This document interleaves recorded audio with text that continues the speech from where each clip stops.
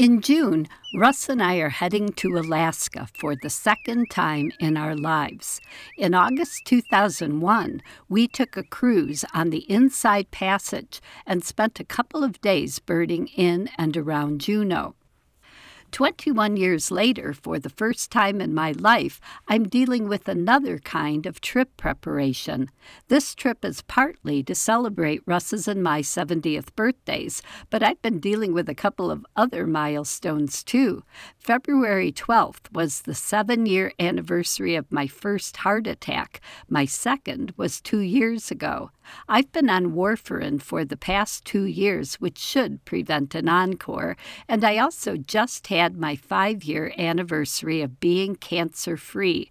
I'm still active and in pretty good shape. I haven't had any issues with my joints and still have no trouble at all carrying and using my binoculars and camera with its 100 to 500 millimeter lens everywhere. I have a lot of birding friends who were younger than I am now when they had to give up lugging a big camera or heavy binoculars. Some of my friends can't hold 10 power glasses of any size steady anymore. So I consider myself very lucky for an old lady. Some people insist I should never use the word old or elderly in reference to myself, but people who hear a negative connotation in the simple descriptive word old are hanging on to some pretty ageist prejudices. This birding tour will be low-key as far as physical exertion goes, except for one day on the pre-trip to Nome, when we take a long and potentially grueling hike on the tundra in hopes of seeing the bristle-thighed curlew. I've always considered myself a mosier, and birding groups seldom hike too fast even on easy terrain. I've never had trouble keeping up with groups on this kind of adventure, and I'm bound and determined to keep this hike from being the first time. After my second heart attack in January 2020, I did a great job of exercising every single day via my hospital's cardiac rehab program until I had to stop going because of the pandemic.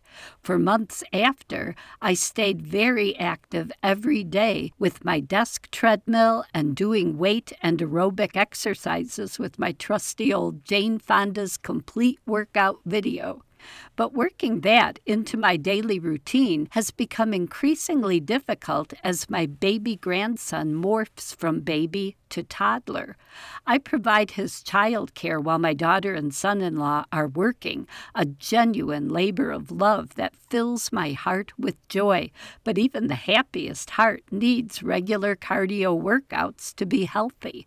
My treadmill is at home, and I can't use it with a small child around anyway. I'm currently using Walter's morning nap time to exercise, but he's reaching that tricky stage where he's starting to outgrow the need for 2 naps. So my exercise routines keep getting changed, and I'm the kind of person who has trouble adjusting to change. Even though this part of my Alaska trip preparation is not fun, the possibility of seeing an amazing bird on the tundra is excellent motivation, and making sure I exercise each day is already paying off in how I feel. It's funny how many decades I've cruised through without ever once thinking about or noticing the physical rigors of birding, even when I've taken very long hikes all alone in such isolated places as Water Canyon in New Mexico and Big Bend National Park in far western Texas. I plan to keep seeing and photographing birds for a decade or 2 to come, and staying physically fit is important in my day-to-day life, even without a bristle-thighed curlew lifer to look forward to. Exercise is just one more step in preparing for a thrilling birding adventure. I'm Laura Erickson, speaking for the birds.